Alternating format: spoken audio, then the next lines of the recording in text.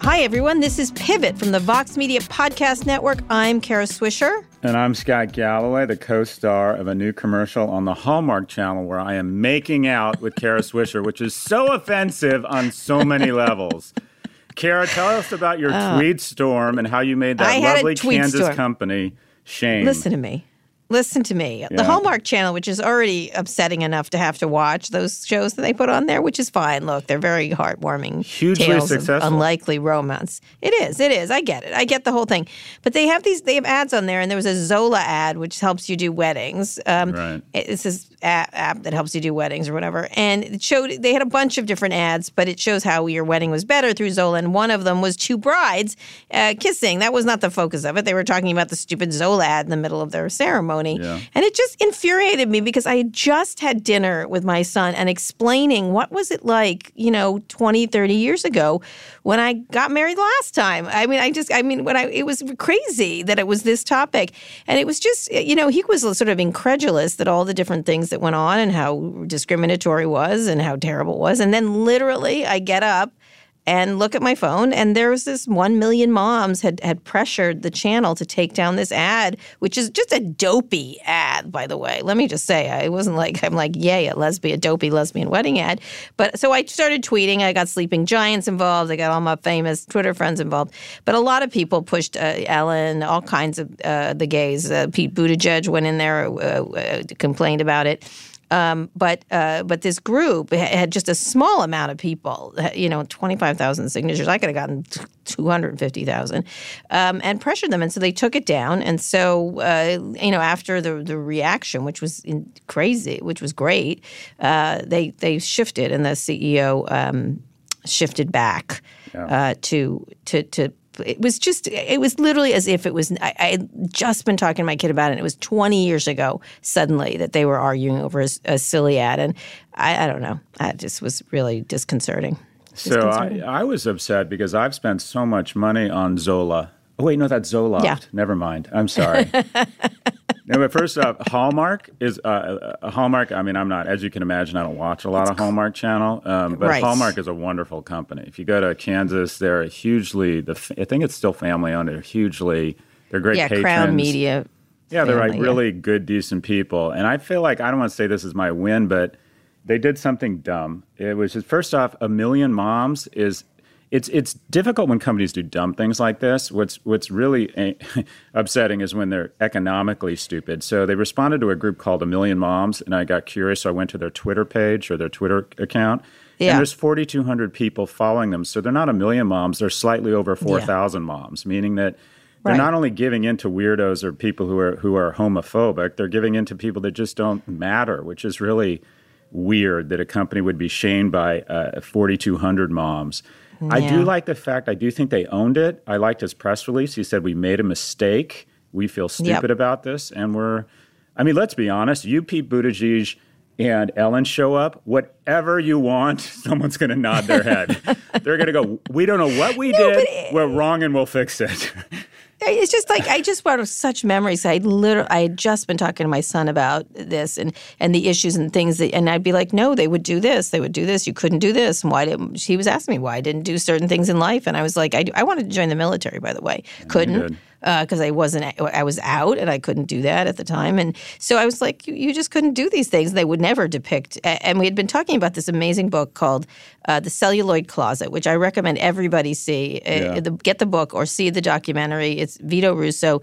Lily Tomlin narrates this amazing documentary about depictions of gay people in media. It's such a powerful reminder. Like basically lesbians always committed suicide. The dark-haired lesbian always tried to grab the blonde lady and then that has to die. And then either the silly gay man or the conniving gay man. And it goes on. And it just really does make you understand where these images come from and why people have feelings and how powerful media is. And what's astonishing about it, and I will stop my rant, is that this was pre-Hays Code. A lot of Hollywood was really tolerant and really interesting and all kinds of depictions. And the very first image ever recorded recorded in a film was two men dancing, which is beautifully depicted in this movie. And they weren't gay necessarily, but it was just a beautiful image. You know what I mean? It was just lovely when you go and watch it. And so it's just you're sort of like, you understand. When I showed my mom, who gave me a really hard time for being gay initially, and every now and then pops off with something kooky. When she saw, I made her see that movie, and she was a big movie goer and everything else. And when she saw it, she was, really do understand how I got this way. Like, you know what I mean? Like, propaganda has so much power on people, especially media propaganda. Anyway, thank you. But what doesn't get enough attention, Kara, is all the things that straight white men weren't allowed to do. True story. I used to go dancing. No. I used to go dancing with my gay friend. You don't know this, but my best man, godfather of my children, two different guys, both gay, which makes me, of course, very sensitive to all subjects. But we used to go dancing, and they told me as a straight white male, I was not allowed to dance with my hands above my shoulders. Well, and yes. I think that's unfair. Let's return I think that's unfair. I would not want to see you dancing with a pack of gay men. I got to tell you, they should keep you out of the club. Ichabod Crane having an epileptic seizure. Yeah. Boom, that's the big dog on the dance floor. Oh, my God. If Donna Summer came on and you started dancing, I don't know what I would have to do. Yeah. No, but... You're laughing a little too hard at that image. Well, it's odd. I just saw you in like a Oompa Oompa bar, like in the Castro, and I'm sure you'd be very popular among the young men there. But listen to me. You're right. This guy did the right thing. They did it very quickly. They responded. It's just the fact that this is happening now. It's like, are you kidding? And by the way, the ad is so ridiculous too. It's like so harmless, and so I know they don't think it's harmless because these 1 million moms are, it sounds like the Hays Code people. And the Hays Code, for those people who don't know, was a code that they imposed on the movie industry that just killed creativity whatsoever. And it was all kinds of rules around how men and women had to behave and what depictions they could have about immorality and just these lectures of immorality. That's enough of that. Anyway, let's get to the big story. That was to your point, though. I don't think people of younger generations, specifically our kids, just remember. They just don't appreciate how far we've come. No. The world is an entirely different place. Entirely, and it was awful. It was awful. It was awful. It was awful. The way it impacted my life, I obviously didn't. I didn't understand, and I couldn't fully empathize with the discrimination that was going on. But I had close friends who were closeted gays who both passed away from HIV, and it was just people don't realize. They just don't realize we were in the midst of a plague, and all these. Not just young men, but just people were contracting this disease that had such terrible shame around it in the wealthiest country in the world. We had a president who wouldn't use the word. And this wasn't that long President ago. Reagan. It wasn't that long ago. And it was just... That was a shameful period of President Reagan. It really Reagan's. was. It's a stain. I think it's a stain on the whole country that the good news is we got after it, and some incredible scientists let the warm hand of science catch a lot of people. A couple of my friends are literally alive because of the cocktail. And it looks like they have found cures, in a way, getting close to the cure, which is amazing. One of the things that's really, you have to keep in mind is these things can go back. These things can go back. They can 100%. Always go back. Look at what's happened with women. Look at what happened with our president. Yeah. So anyway, let's get to another big story, not even slightly related. China and the U.S. agreed to phase one trade deal. It's so confusing so business doesn't know how to react because they don't know what it is, but both China and the United States pulled back on expected tariffs over the weekend. They keep threatening these tariffs. China was expected to implement a series of taxes that would have affected everything. The 15% tariff on our side would have affected Apple's products that are manufactured in China but sold in the United States. Part of the deal is that China will buy more U.S. agriculture, which apparently they were buying before, so it's not much different. So it looks like, and it's confusing to business, so the stock market doesn't know how to react. But, big tech and farmers, benefited even though they had what they had before, so it's going nowhere, essentially. So, it's fascinating what this is going on, but this just seems to be a lot of noise back and forth. Yeah, this is a page out of big tech where you make it so confusing as a means of delay and obfuscation. And the negotiations here are basically an attempt to wallpaper over what was an incredibly overdue, correct conversation around the imbalance and terrible trade practices of China that was an opportunity that was entirely squandered. we are going to end up, any hard analysis by any economist, I believe, is going to show that we ended up in the same or worse place we were before we started doing this. And the reality is you don't go to war without allies. And if we had gone to war with the Chinese or against the Chinese with our brothers and sisters in Europe, we would have had the leverage to get something done. Even negotiating with a nation that thinks in 10 and 20-year increments. What all this is simple market manipulation by a president who is trying to juice the markets, time them, such that he can be reelected. This is he's been threatening to solve the problem whenever he wants the markets to go up to take credit for it. It's the worst, most ham-handed form of market manipulation. And you watch, this wasn't, we didn't accomplish jack shit here. This was the worst fought war in the world. It was clumsy, it was stupid, and to do it without allies has just resulted in a total waste of time. Yeah. And then they, of course, announced this week, I mean, he's trying to show a lot of stuff ahead of the impeachment. He's trying to show a lot of, and they did pass some things, I mean, the paid leave for federal workers and things like that. But it is a marketing event. Like, really, they could, the issues, they could pass a lot of this bipartisan stuff easily. If they want to, the stuff that especially matters, and they, you're right. We're exactly where we were, and tech remains, never under threat whatsoever, and is pushed really hard and sort of kissed up to him so that he would do it. But it doesn't even matter. There wasn't any. You're right. It wasn't going to happen without all the allies, and it was the impulse was the correct impulse to deal with this issue, but now it looks like we dealt with it, but we didn't. It's just papering over bullshit, really. So there we have it. And speaking of that, papering over bullshit, it was the anniversary of the Sandy Hook shooting over the weekend, that horrible, terrible shooting of all those children. And last week, there was also another anti-Semitic shooting in New Jersey. And of course, Trump, who had said he was going to do something about it, obviously didn't do anything about it. But we should talk a little bit about gun tech. There was a very good story in the New York Times this week about ghost guns, people buying ghost guns, essentially do-it-yourself guns. You buy it, you assemble it, and you don't need to get it registered. There's no serial numbers. This is an online kind of thing, but even though it's an actually analog thing. There's also, obviously, the idea that you could print guns. There's gun tech, and there's all kinds of things in gun tech that you could actually use to stop people from being able to use them very well. But none of it's taken off. So do you have any thoughts? I mean, it's just it's like, and then again, we don't have any gun legislation, which I think is, as these technologies get worse and worse, we have no legislation to deal with guns as they are now in an analog form.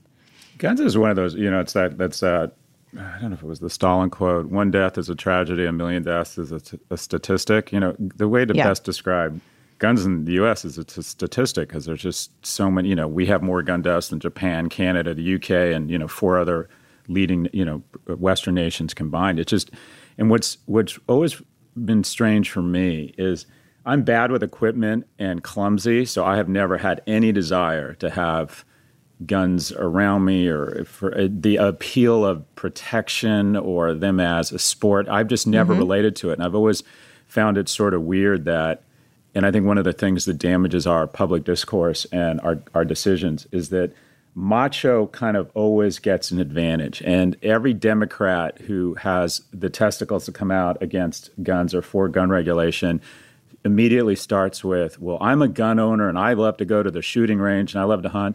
There are a lot of us out there who, quite frankly, and I think this is going to happen. You know how there are tax havens right now where people move to a state because of low taxes? If there was a city or a municipality, and to a certain extent Manhattan is like this, that made it just exceptionally difficult for people to own guns, I would consider moving there. Because all I know as someone who follows, who has an appreciation for data, is the moment there are more guns around, my kids are more likely to kill themselves, I'm more likely to get killed by my spouse, you're more likely to be shot in a home invasion because you think you're in a Western movie and sit there and try and pull out a gun and then the person with the gun kills you. I just see absolutely no benefit for a huge segment of the population. I understand Second Amendment rights, but it just always seems strange to me that there isn't more opportunities from a marketplace to say, all right, move here. Detroit wants to rejuvenate. And say, we're going to make it a gun-free zone. And move to Detroit. If you would just rather not be around guns. That is one crazy idea, but I kind of think that's fascinating. Well, don't you think we could have, it would rejuvenate a city? That's essential. Well, it's interesting because a lot of cities already have very strict gun control laws, like San Francisco does, and so there are places like that. It's like that with, if you think about it across a broad spectrum of things. Live here and don't get beaten up for being gay. Live here and don't get, don't. That's but right. Nonetheless, I think there are these national laws that don't pass. And this gun tech, I really did have a lot of hope around gun tech that only one person could operate a gun. It has not taken off. It has absolutely not taken off, and I'm not really clear. And instead, as is most things with tech, is that the really crappy ways to use the tech have taken off, like these do-it-yourself guns that are available online or these online marketplaces. It's facilitated the sale, just the same that it's done with child porn or anything else. Tech has facilitated it and made it a bigger business, and that's what's disconcerting. Is that in a lot of ways tech could really help here. But it doesn't seem to. There's no startup there's a big player manufacturing these kind of things, and I think very much like opiates, someday there will be these lawsuits that will put the gun industry out of business. In the same way the opiate they're moving or cigarettes were, and then opiates right now. And I think eventually this will get to that point, but not today. And by the way, Donald Trump, not for a long time. And so this image of Americans like this is really, you're right. It's just really, especially when you see every single poll is everybody thinks something should be done about this, and it just doesn't. It just doesn't over and over again. So it's quite a it's an astonishingly depressing thing. We're talking about so many big social issues, say guns and gays and all kinds of things. Scott, no, it's the only industry that's more protected legislatively than big tech is the gun lobby. And the scary thing about these ghost guns is about a third of guns recovered by law enforcement are these ghost guns, and basically a ghost gun cannot be traced. And so one of the ways we solve crimes and we solve murders is that we can trace a bullet, we can trace a crime to a specific gun, and then hopefully to its most recent owner. And ghost guns obviously are cleaner, and you can imagine that organized crime loves ghost guns. So this is a dangerous technology. Not only is it disappointing that we don't have some sort of biometric advances such that only one person can be locked into that gun, and that's the only person that can fire that. That would be obvious in terms of innovation. But we're also taking a giant step backwards by not being able to track, a gun. You're going to see, this has got to be organized crime's favorite, 3D printing, right? This is just absolutely the way to make a gun that can't be traced. Anyways, it's disappointing, and it continues to be disappointing. And we so far, there's really, one of the reasons I do love Mayor Bloomberg, I think he's taken a pretty aggressive stance on this. He's not afraid of the gun lobby. He's put a lot of money behind gun control initiatives, and at some point it'll be time. Anyways, well, what's interesting is if he gets some traction. I don't know where he is on the traction meter right now, but which we can go into. But it seems like that this is an area he could really shine in. I think once someone breaks through on this, I think everyone will go, oh, yes. I feel, what I mean, despite the gun lobby. And I really don't think they're as vocal. I think there's a lot of people who, especially after all these shootings, are just tired of what's happening here and want just the most, not even the most minimal, like really serious gun regulation in terms of background checks and things that are normally, here we are like screaming and yelling about Uber background checks on drivers or this and that. And this, like a basic thing like background checks is so controversial. It boggles the mind that that's the case. When we demand safety everywhere else, which is an interesting question of where it goes. Anyway, very serious topics. We'll see. Scott, we're very serious today. You're in St. Barth. We should be talking about that yacht. The dog is eating foie gras and having champagne sprayed on him. Did you see that yacht? Speaking of technology, we're going to take a break in a minute, but there was a video that's viral right now on the internet. Some rich guy's yacht. It used to be owned by that Russian billionaire, but then it's owned by another billionaire. Right. It went jamming into, right near you, St. Martin's, into like a harbor, one of these mega yachts. I didn't see that. It wrecked these houses that let these mega yachts come in and just wrecked it, and everyone's watching. It's a great viral video. It's really bad. It must be hard there with all the mega yachts and stuff. Do you have a mega yacht, Scott? Would you ever own one of those? No, I don't. I get wildly seasick. I don't like boats. Have you been on them? Have you been on one? I have been I have ended up on some mega yachts. I'm not a boat person. I'm not a yacht guy. But no, I don't. That's not how the dog rolls. The dog likes to be on terra firma. I don't, or whatever you call it. I don't. I'm was not a boat on one guy. of those. You like it? You I enjoy don't it? get them. I did not. I don't get it. I don't get it. I was on a very wealthy person's boat, and it was enormous. And it was like a little city, and I found it sad. I don't know how else to put it. It was very sad. I'm not sure they're sad. I'm not sure the word people would use on mega yachts is sad. I found it lonely and sad. Yeah. I found it. I understand it's for safety and this that, but I thought, this could be easily taken over. It just was not how I would want to live my life on my mega yacht going. Yeah, from place to the place. ointment for their sadness is a bunch of hot Russian models and people serving them foie gras all day. So don't cry for me, Argentina. I think they're doing you're just in St. fine. Barth. All right, we're going to take a quick break now, and you're from St. Barth. Just take a moment to have some foie gras, and we'll be back after this.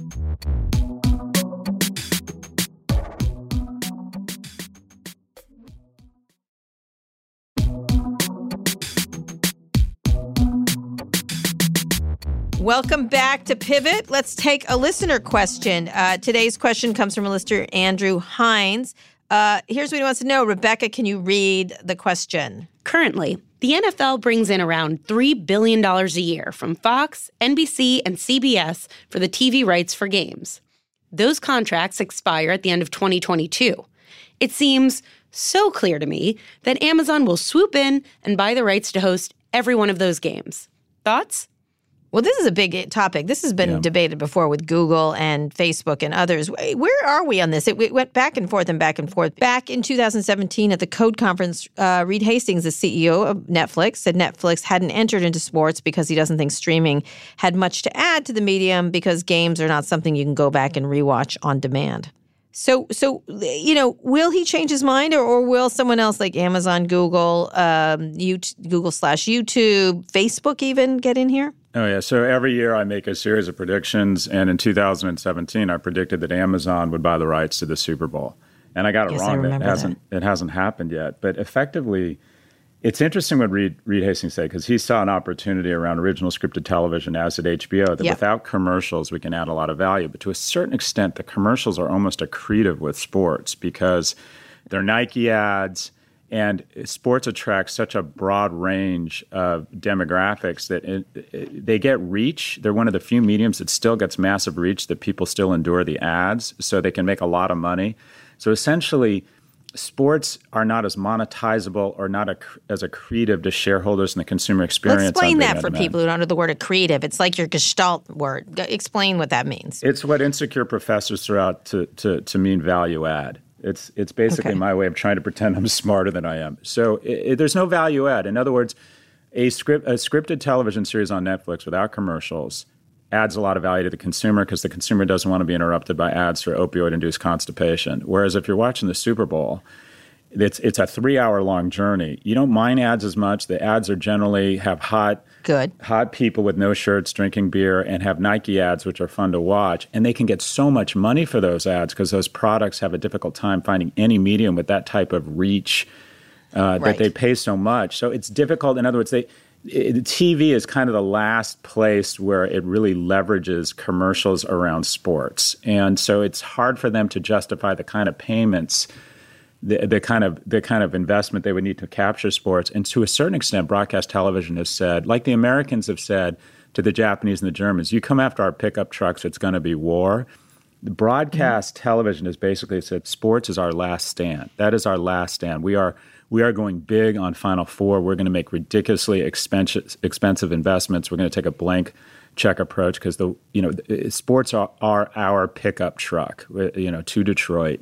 Or what is pickup trucks to Detroit? Sports is to broadcast television. However, at the end of the day, it's the deepest pocket, and Bezos has got the deepest pocket in the world. So look, it's just a matter of time. It's going to be huge. It's going to be another nail in the coffin. I think it'll happen around something like World Cup. It's already happening around the Premier League.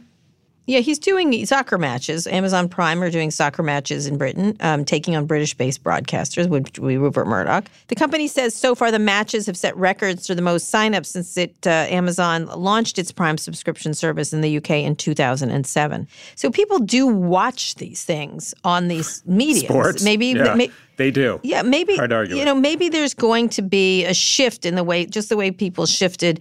No one thought broadcast television like, Perfect Thursday or whatever it was called, must-see TV, would change at all, but it has completely. So what would it take for sports watching to shift, not in front of the cow, in a different way? Because it works in Britain. It's working with Britain. But none of these big companies have bellied up and paid this money that Fox, NBC, and CBS has done for TV rights to games. Well, and I think the leagues also recognize that they want to keep broadcast television alive because it's been a huge source of income for them. My boys don't really watch sports, but one's Man City, one's Man U. They love the Premier League. They watch FC Barcelona. They're fascinated by Premier League soccer. And what is interesting about their TV viewing patterns is the change hasn't been around distribution. The change has been around format. They watch these kind of 30-minute, I don't even know what they're called, where they basically take a 2-hour game and collapse it to 30 minutes. But it's coming. We're going to see all sorts of, I think, innovation around that. I think it's largely going to be fueled, though, by betting. I think betting is where we're going to see the next wave of value creation in sports, is these little micro bets where is there going to be a goal in the next, will this be a pass or a running play? You can see how that could just start to take off and create a new level of addiction, a new level of engagement, and massive revenues. It'll be curious if one of the big tech guys gets into that. Which one? Okay, if you had to pick, and then we're going to get to wins and fails, but which one would you pick? I don't think Netflix is going to enter here. They haven't entered news very much. They've talked about it, but haven't entered anything that's not something that you go back and redo. So which one? Is it Amazon? Which one needs it? Apple? There would be Amazon, Apple, Google / YouTube, Facebook. Which of those four? If you could look at each of them, why they might need it, go through them really quickly. Well, Facebook, the obvious one is YouTube, because it's basically, the largest TV network in the world. Facebook could do really interesting things around micro-targeting, and they also want to jumpstart video. You could see, for some reason, I don't think it fits the Apple brand as well. I guess they could sell a lot of iPhones if they were the only one that brought you, the NHL or whatever it is. Who it will be, in my view, is Amazon, because one, they have the deep pockets. Two, they have Prime, which they're trying to juice, and they can monetize that investment several different ways, as you say, through people buying paper towels and Prime. And also, it's got the key asset. And the reason why they will bid on the Super Bowl is it's run by a man who's in the midst of a full-blown midlife crisis who wants to take his new girlfriend to the Super Bowl and be the man. He can go to the Super Bowl. He can Yeah, but not this will be the Bezos Bowl. If Amazon starts broadcast, that takes it to a new level. He's not only the big dog, he's the biggest dog. If it's the Amazon Bowl, that'll be a lot of fun. It'll be Amazon because of a midlife crisis. Well, all These companies are run by 50-something-year-old men. Two-thirds of the decisions they make around ego. Disney just bought the Fox, so they got all those sports, right? What do they do? What does a Disney or an NBC or CBS do? Well, slowly but surely, as we've said, anything with advertising, it means you're poor. They have become ad-driven programming has become the tax that the technologically poor or illiterate and the poor pay. But here's the good news for these guys. There's a lot of income inequality, and a lot of people who don't have the money for, to buy $40 worth of, Apple downloadable programs for their kids. So there's broadcast or free television. Unfortunately, the population for that is not going anywhere. Things always take longer to go out of business than you'll think. I think these businesses, from an investment standpoint, I think broadcast networks will actually be a good investment because everyone, including us, is talking about their imminent demise. In 1999, you could buy a Blockbuster franchise for 2 times cash flow. And everyone knew they were going out of business, but they were around for another 13 years. So they were actually a great investment. I think Macy's right now, and I get so much shit every time I bring up the word Macy's, Macy's might be a decent stock because, Macy's is going out of business, but it's not going out of business as quickly as everyone thinks. So I think broadcast networks will absolutely go out of business, but the death is less imminent than people think. Oh, speaking of Macy's, that was a lot. This is very substantive. You're absolutely right. You've changed my thinking on this. I thought the tech companies would swoop in too, and they have not. No. And that's a very interesting thing. So let's go very quickly then to wins and fails, because speaking of wins, I thought that SNL was very funny this week, and one of them was a Macy's ad with kids. I don't know if you saw it. It was a very funny takeoff on those Macy's ads where families are all like wandering around, smiling and laughing, and they did a great thing about how difficult it is to put clothing on children. And so it was very funny. They did a great job. And then the best one they did was obviously the Conway marriage. They had Scarlett Johansson on the show, and they did a version of A Marriage Story with the Conways, and it was very funny. Like, they are really very funny from week to week in a way that I think I can't imagine having that much lasting power. That is my win this week. And my feel obviously was Hallmark, but they've redeemed themselves. So that's mine this week. What is yours? My win is Hallmark. I think they screwed up. They owned it. It's a great company, and I liked that the CEO said. Why is it a great company? Explain the great companyness of it for me, please. Well, this is a company that sells greeting cards that by all standards should be out of business. I mean, if you were to look at a company 30 or 40 years ago or even 20 years ago and say, okay, what do you do? Well, we print cards and we charge $2 for something that costs 7 cents to make. And you think, well, is that company sustainable? And they've made huge investments in different mediums. The Hallmark Channel is arguably one of the most successful media companies of the last 100 years. By putting Aunt Becky, who's about to go to prison for 10 years, on a bunch of shows talking about her husband cheating on her and then a story of her finding more strength from these tragedies, they have sold so much cereal, so many Pampers, and they have created so much shareholder value. And the shareholders or the owners of that company have been really wonderful, generous people in a state that needs business and needs wonderful, generous people. The University of Kansas is a fantastic school. I just like the company. I think they're smart. I think they're innovative. I think they could have gone away. They took big risks, and it's a great company. So I'm more talking about the company than this instance. But they owned it. They made a mistake. They owned up to it. I thought everyone that went after them showed grace and said, thank you for apologizing. People weren't trying to rub it in their face or anything. So I felt like the whole thing, and it brought some awareness that we still face this bullshit in corporate America, that people, just when you thought it was safe to go back in the water, a great company like this one makes this what seems like such an obvious foul or penalty. It was just a stupid thing to do. So this is still out there, people's mentality that they will do these kinds of stupid things. So on the whole, I just thought it played out well. My win is Hallmark. No, I don't think they're still going to be making a Hallmark movie about lesbians anytime soon. They've talked about it. The CEO has talked about that idea, but I don't see a romance like if Buttigieg becomes president. I don't see the Hallmark show about him and Chase meeting each other. That one, I don't see. You don't see that, yeah. I don't see it. Who's your loss? That was your loss. Now, my loss is the climate summit in Madrid. Oh, yeah. Literally nothing happened. Nothing. Everyone, and these are the nicest people in the world, and they were angry. These are the nicest, most politically correct people in the world, and they were angry about the whole thing. So it was really, anyways, that's my loss. It's really amazing how no progress. The U.S. isn't involved. I mean, we just pulled out, and that was the end of that. You know what I mean? If us and the Chinese are not involved, speaking of which, it's not going to go anywhere. Not going to happen. Nothing's going to. Agreed. We're going to be none of this that we discuss will matter. You realize that, of course. You think it's going to happen that fast? You think, 20, 30 years? Yeah, I do. I think it's like that movie, my favorite movie of all time, which is the movie with Jake Gyllenhaal and Dennis Quaid. Oh, the one where it just gets crazy cold? Yes. So I love that movie. And Jake Gyllenhaal. Cold. I like the one with the train. I like exactly. Oh, God, there's this amazing movie with Tilda Swinton about this. What was it called? The train that has to roam the earth. And we tried to fix global warming, and we fixed it too much, and the world gets too cold. That's a wonderful movie. I got to find the name of that film. I like all those apocalypse movies. I'm in an apocalyptic tone right now. But I like them all. Anyway, all right, predictions. Scott, do you have any predictions from the Caribbean except that you're going to be lounging around on yachts and eating foie gras? Why are you in St. Barth? Why are you there? I'm here. I stay in the same place. Do you know why the dog goes to St. Barth's? Why? Yes. Because he can, Kara. Because he can. The question is, why isn't everybody here? It's wonderful here.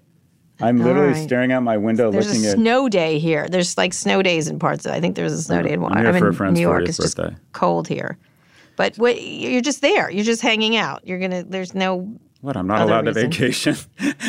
Don't you live in Florida? Actually, isn't it cold? You're always on vacation. You're always in some Caribbean place with flip-flops wandering around or I'm something. sick of being stereotyped as a professor. Everyone thinks I'm at home in my cardigan, petting my Labrador, watching PBS with a pipe in my mouth. Occasionally the dog gets out. No one thinks that. Nobody thinks that, Scott. Occasionally they let him out of his crate. Occasionally he goes out. Everyone thinks you're in a bar like pontificating to people in your NYU. But listen to me. What's your prediction, speaking of pontification? So just as I said last week, and I've got a lot of emails when I said that porn is the greatest experiment with unknown outcomes is being levied on our populace. I think we're going to hear about Apple in China. As soon as the headline news and the noise around the tariffs, if at some point it goes away, the only big tech company that's been able to make any real or sustain inroads in China has been Apple because of its luxury status. But also, I think Apple in China is going to come up a lot because I wonder what has gone on in terms of their supply chain, in terms of privacy. And Tim toes a pretty, I don't want to call it indignant, but a pretty righteous tone around his activities, and he's used it to his advantage. And I wonder what kind of deal with China he has struck. And I think we're going to start hearing more uncomfortable things about what China has had to do to stay as relevant and sell as many iPhones. I think there's no free lunch over there. I think a company that big is probably we're going to hear Apple in China in the news more in 2020, and it's not going to be good for Apple. Okay, meaning that they are doing. I just don't think anyone. I don't think anyone is over there and doesn't have to kind of comply with what the Chinese government wants. And when you have a phone and you have data, I find it hard to believe that Apple has been able to hold their phones and their data and their privacy to the same standards in China as they at least claim to in other parts of the world. I have no evidence of this. It's a thesis. Yeah. But I think in 2020, we're going to start hearing uncomfortable stories about what Apple has had to do to maintain, because they're over a barrel. China is now, it's just such an important market for them. And the Chinese government, they are very smart, and they're going to get their pound of flesh. Now, how that pound of flesh is manifesting itself, I don't know if we're going to find out. Well, there was that story, the Bloomberg story, that Apple pushed back on real hard, that sort of went sideways for Bloomberg, about chips being, problematic chips and then spying and this and that. And it wasn't true. It ended up being not true, right? Yeah. Yeah, but this is just more like you do this if you want to do business here or make things here, et cetera. Yeah. So look, we'll see. I have no evidence of it. Quid pro quos, for example. You're talking about quid pro quos. And speaking of which, my prediction is this impeachment thing is just like another news story. Just it just keeps going. It hasn't changed anything in people's minds, it seems like, in the polls. You don't think there's any chance that 17 Republican senators flip? No. Yeah. I do not think that. That is my prediction. 17. The only thing that's slightly interesting is that there was a push to have Justin Amash be the impeachment manager, which I would love to see. Yeah, that would be interesting. But no, I'm amazed by how little people are next on really appalling things. So that's what I think. I have a prediction that it'll just bleed into the new year pretty much, and you'll be down there in St. Barth's doing whatever you're doing. Anyway, what's Kara Swisher got going on this week? Last week was a very big week for you. I'm hoping this is a very boring, mundane week. It's a calm week this week. I have a lot of meetings. I'm meeting with some publishers. I'm having some meetings. I have an idea for a new idea. And then I'm going to San Francisco. You're writing a book? Yeah, maybe. A lot of them call me, and I say no to most of them because I don't have time. Oh my God! They all call me, and I say no. Says Kara Swisher. Oh my God! Literally, did you just say that? It's factual. I don't have time to do a book. I'm busy with you. I'm trying to put time into this relationship, and I cannot take time out to write a book. You'd never see me. But I'm going to talk to them. I have an idea. I have an idea that is just germinating, and I think you will like it when I decide. It's not the algebra of happiness. But it's or the calculus of happiness. Or is that the next? Is that your sequel? The calculus of happiness. You have so not read my book. It's just. My son has. Oh, that's my good. son has. Really? Both sons have read my book and your book, and they haven't read my books, and they love your book. They love your book. They both have it. They've read it. Thank you for saying that. It makes me feel good. Yeah, they have. I'm just telling you, they have. I think I don't have time to read books, Scott. I'm sorry. It's just not happening for Kara Swisher. I listen to books. That's what I do. I get it. In any case, I have lots of things. And then I'm going to San Francisco. What are you doing in San Francisco? Taking the kids there. I take them there every year and spending a couple of weeks doing a lot of podcasts from there, all kinds of things. Going to go bother Mark Benioff. Going to go look at Salesforce, the top of Salesforce Tower for the wedding. No, I'm not. Can you imagine? I would love that. He would do that too. He would so do that. He would. Honestly, he would. I was joking with him about it, and he's like, sure, I can make it happen. I'm like, no, I'm totally kidding. I just want to see him. I want him to give you away just so we can see the two of you standing next to each other again. You look like a different species when you guys standing next to each other. He's a tall, big dude. Big man. He's a big, tall man, just like yourself. But he's sort of wide. He's bigger than you. He's kind of a hulky on kind of a lot character, of dimensions. He's much bigger than me. Kara. No, he's not fat. He's just big. He's a big guy. He's like a linebacker. I meant important and wealthy and smart. That. Well, that obviously, stuff. Everybody who's listening understands that part of the calculus. I was trying to leave that unsaid. That was the silent.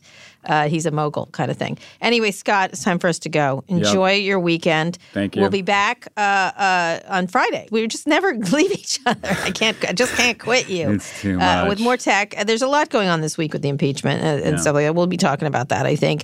But meanwhile, you can reach us by using #PivotPodcast. We're desperate for your affirmation. Let us know what you think about 2 times a week. Is it 1 + 1 = 3 or is it 1 + 1?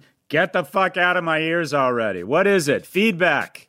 Email us at pivot@voxmedia.com. Today's show was produced by Rebecca Sananes. Erica Anderson is Pivot's executive producer. Thanks also to Rebecca Castro and Drew Burrows. Make sure you subscribe to the show on Apple Podcasts, or if you're an Android user, check us out on Spotify or frankly, wherever you listen to podcasts.